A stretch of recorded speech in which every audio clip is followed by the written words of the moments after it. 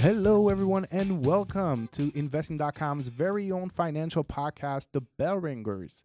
I'm here today with my good buddy and senior analyst, Jesse Cohen. What's up, everybody? And like every week, we're going to be going over the hottest topics of last week for 3 minutes. There's going to be a bell, and we're going to be moving on to the next topic. So, Jesse, a lot on our plate this week. Absolutely. We had last week's Trump tariff shocker, which rattled markets on Friday. We had the Fed, which came off as more hawkish than expected. And we also had some earnings as well from names like Apple and Advanced Micro Devices.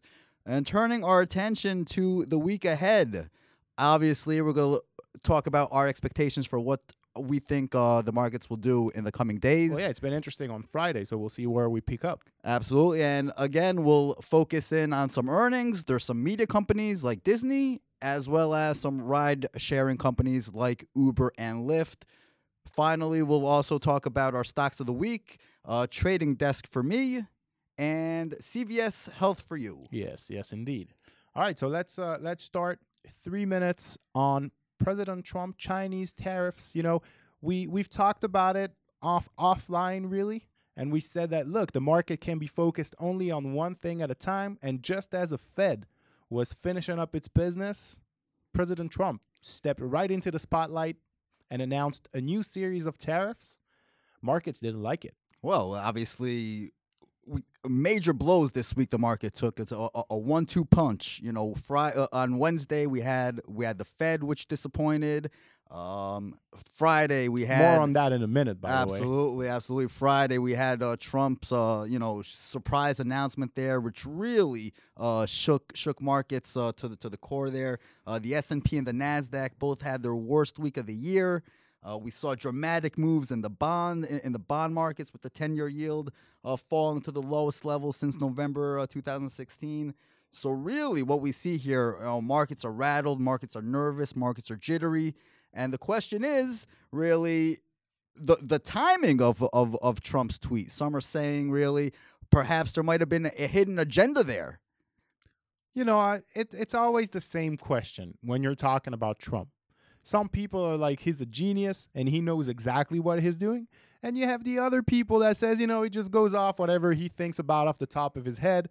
But really, so just so we're on the same page, we're talking about tariffs on another $300 billion in Chinese products. That's on top of the other $250 million. So that's basically now everything from China. Nearly all imports from China will be subject to tariffs if Donald Trump does indeed follow through with this threat on September 1st. And really, he kind of, the way he worded the threat was, if China doesn't come to the table and, come to showing signs of progress and goodwill here, then the follow through will come. Now, the thing is, the Chinese and U.S. The delegations, the trade delegations, met in Shanghai earlier this week. There were maybe no signs of progress, but definitely no signs of escalation in tensions. No, it didn't seem like we were going for another round of surprise tariffs. Both sides agreed to continue working. Both sides agreed to meet again in Washington, D.C. in early September. That's why Trump's, the announcement was such a surprise. And I'm really looking forward to see what China will do. And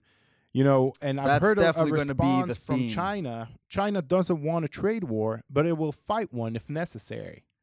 Right? That's one of the spokeswoman for China's Ministry of Foreign Affairs. Absolutely. They've been repeating the same message. I mean, China, they're not going to go down, just bowing down to Trump and, submitting to all, and caving into all his demands.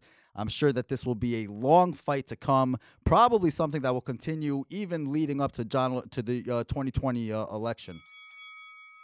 Perfect timing on that one. Moving over to the second topic that rocked markets last week, the hawkish Fed meeting. No, let's call it what it is. The inability of the Fed and Jerome Powell to keep a story straight for more than 30 minutes. My question to you, is this the worst Fed chairman in terms of communication? Is this the worst Fed chairman we've seen? It's the worst we've seen for a long time. Definitely. I mean, I don't remember these days with the Yellen. 1920s. Yeah, but it definitely in the last 20 years. If we're talking modern, definitely. Janet Yellen, Ben Bernanke, Alan Greenspan all did much better jobs than communicating to markets. There was never an issue where there was a segment in the press conference on Wednesday after we got the rate cut. We were all expecting the 25 basis point rate cut. We got it.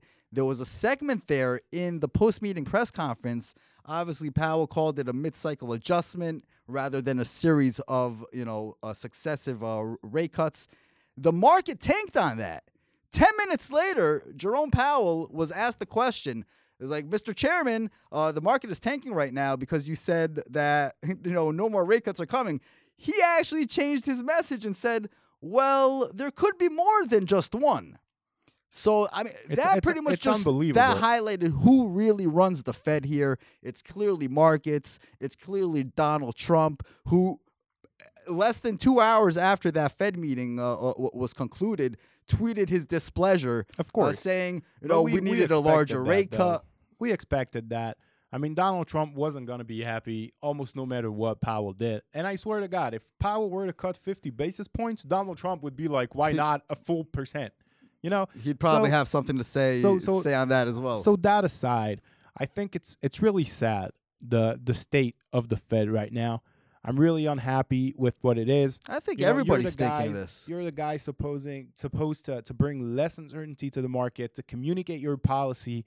And then, markets can always adjust. But the fact that we always want markets higher and higher and willing to do whatever, it's also creating some uncertainty and volatility.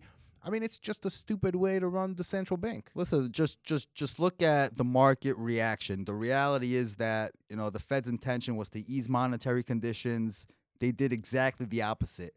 Equities plunged. The yield curve is flatter. The dollar is higher. So basically, monetary conditions are tightening in the U.S. And not only that, if the Fed's message and Powell, if his job was to come out and really manage market expectations, that he's the worst. A rate cut is not coming. We're pricing in 100% rate cut in September at the moment. So think about that for a moment. If Powell's job was to come out and maybe manage expectations and say that a rate cut may be not on the table in September, the markets are pretty much dictating to the chairman what he should do in September. So right now, do we see a rate cut in September? At this point, we're a done deal. I think it's 100% wrong, 100% policy error, but at this point, the Fed's hands are tied, and Donald Trump knows this. If Powell came out and said, let me just go over a few more seconds here on this issue. Basically, Powell said the U.S. economy, which the 50-year the unemployment rate is at a 50-year low. For all we know, the economy is doing a good job. He tied this rate cut to international global developments. You have Brexit coming up in October. You're going to have rocky trade talks between the U.S. and China. So that's where you have Rocky ASAP back from Sweden. Perfect. I like that one. Get back home ASAP. Another proof that we live in really weird times, and that whatever timeline we're on, it's like the weird timeline right now. This is the weird simulation.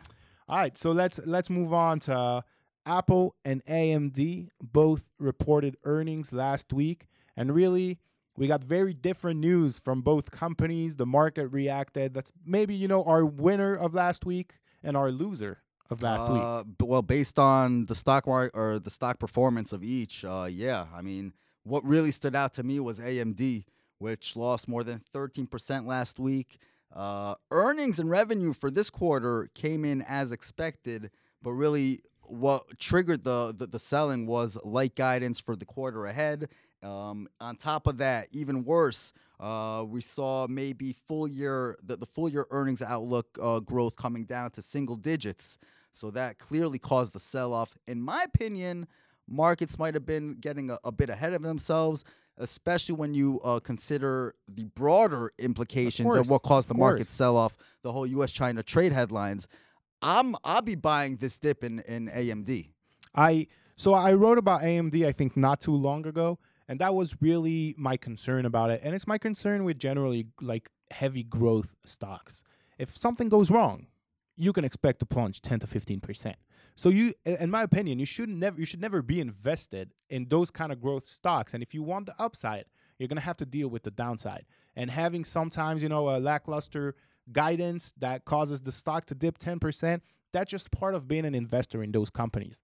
So looking forward, you can expect more of that. We'll have more big days up, big days down. Generally, I like AMD. I think it's coming back because Intel is screwing up basically. But again, it's aggressively priced, so you should expect it to go. It's still up 64% year to date. So even after No last doubt. week's No doubt. dismal performance, still a strong outlook ahead. And our winner from last week is Apple, which even though things don't seem to be looking all that good and rosy for Apple, they're still managing to, continue growth. And I'll tell you what, the slowdown in the iPhone sales wasn't as bad as feared. We had a comment from Tim Cook on the earnings call saying that business conditions in China are improving. What stood out to me really was remarkable growth in the wearables segment, which reflects strong demand for AirPods and the iWatch. yeah, AirPods are crazy right now. So 48% year-over-year growth in wearables.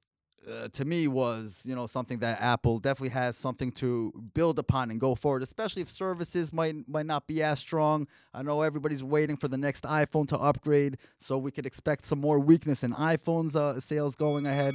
But the wearables and AirPods, you just go downstairs and walk around outside. Oh, they're everywhere. Everybody's wearing everywhere. AirPods. And as far as I'm concerned, really, Apple is really, it's a solid stock to own. I don't think you have a portfolio right now vulnerable that doesn't have to the Apple China in it. headlines.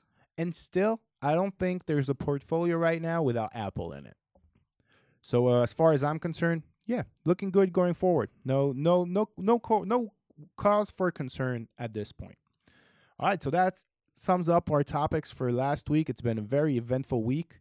And are you expecting such an eventful week this one as well? There's a lot of risk on our plates in the week ahead. And what really makes it tricky is that we're light on the data. And so there won't be any big, economic reports to move the markets. Instead, it'll be Trump tweets and it'll be headlines coming from China. Perhaps which countermeasures. We really can't expect. We can't expect.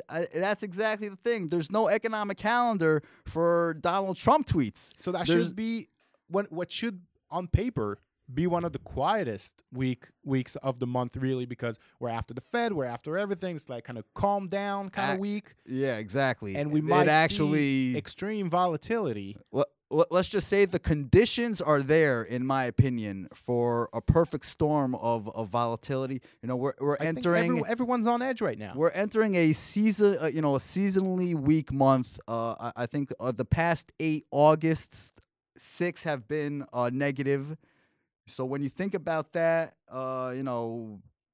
we've got the uncertainty around the Fed. We've got uncertainty surrounding the U.S.-China trade talks.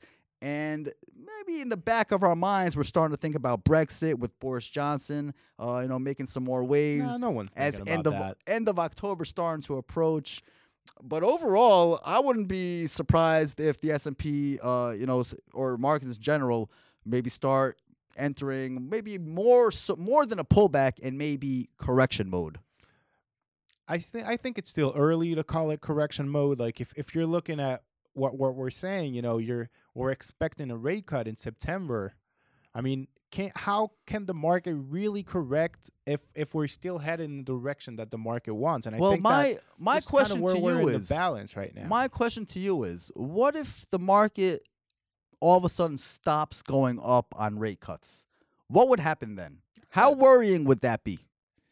I mean, I've said that before. We're in a bull market, and this bull market is going to last as long as the Fed will support it.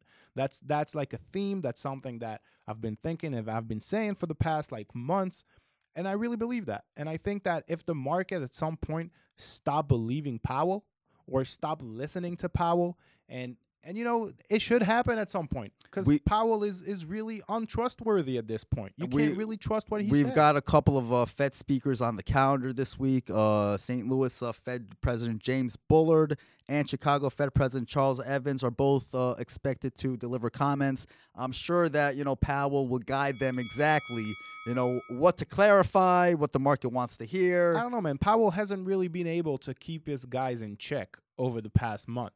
And we've seen that with the New York Fed president that's been blabbing and the Boston Fed president that's been blabbing. It's just an all-around mess in terms of communication there. F for communication. I don't expect it to get any better. But let's move on. We got some earnings on the calendar, even though most of the big part is behind us, so no lightning round this time around. But we still have a few companies to talk about. So let's start with our streaming companies. We're talking CBS, Viacom, and Disney, all reporting this week. Yeah, that should be interesting. Actually, like you said, the bulk of earnings season is behind us. If 170 companies reported last week, only 60 S&P 500 companies are reporting this week. But Disney, which reports, what was it, Tuesday after hours, Tuesday after the bell.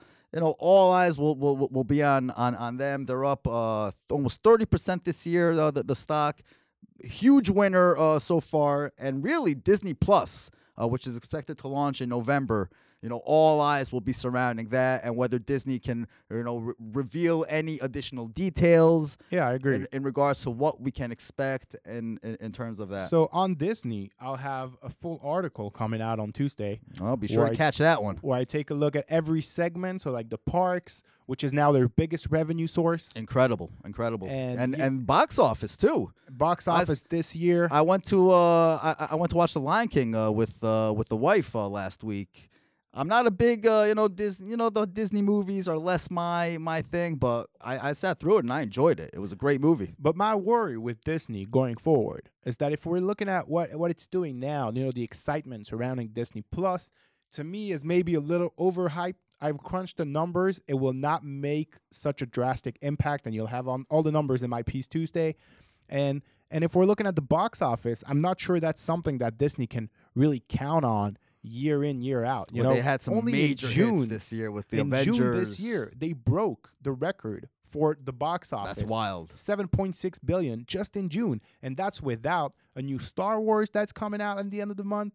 That at the end of the year, it's like literally nobody's paying to watch movies anymore except if it's a Disney movie. But Disney's on a super roll this year. There's no doubt about it. But if you're investing long term, you got to ask yourself, okay, so the huge Avengers cycle is done, right? And that movie that brought in $2.8 billion was 10 years in the making. Yeah, but I feel like they'll always find, a new movie, a new revenue stream. I got a 3-year-old daughter. She's got huge into Frozen now. Yeah, that's what little girls do, though. They're breeding a new generation of, fanboys and fangirls for the newest, Disney movie, whatever. I'm a big fan of Disney, and I think that the stock will continue performing. So don't get me wrong. I like Disney. And I think it's a solid company, and I really wish that they had a stronger dividend because that would really, be a good cause for holding it. But I think maybe the stock has gotten a little ahead of itself. Yeah. Well, in addition to Disney, we also get earnings from CBS and Viacom.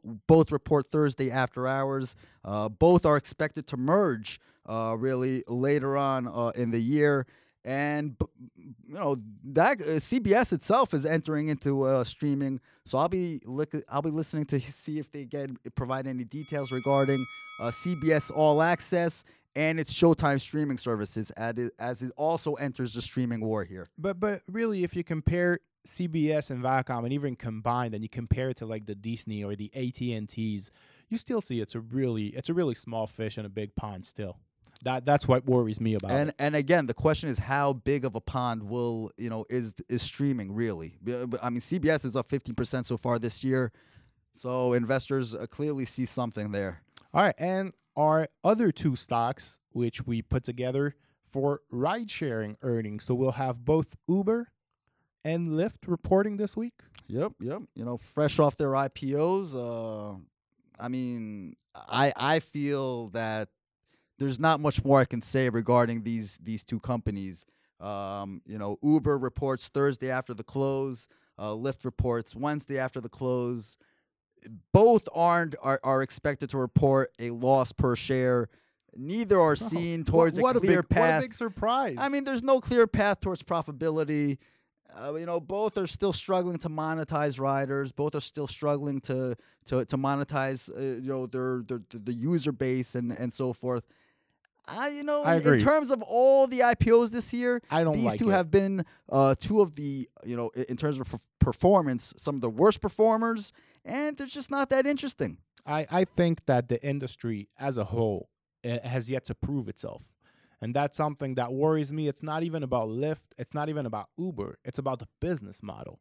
Is there a scenario where those two companies stop subsidizing rides and actually turn a profit on, having people ride other people? How do you monetize that really? And, Once and when you look at this industry, when they can crack that, then the industry becomes a game changer.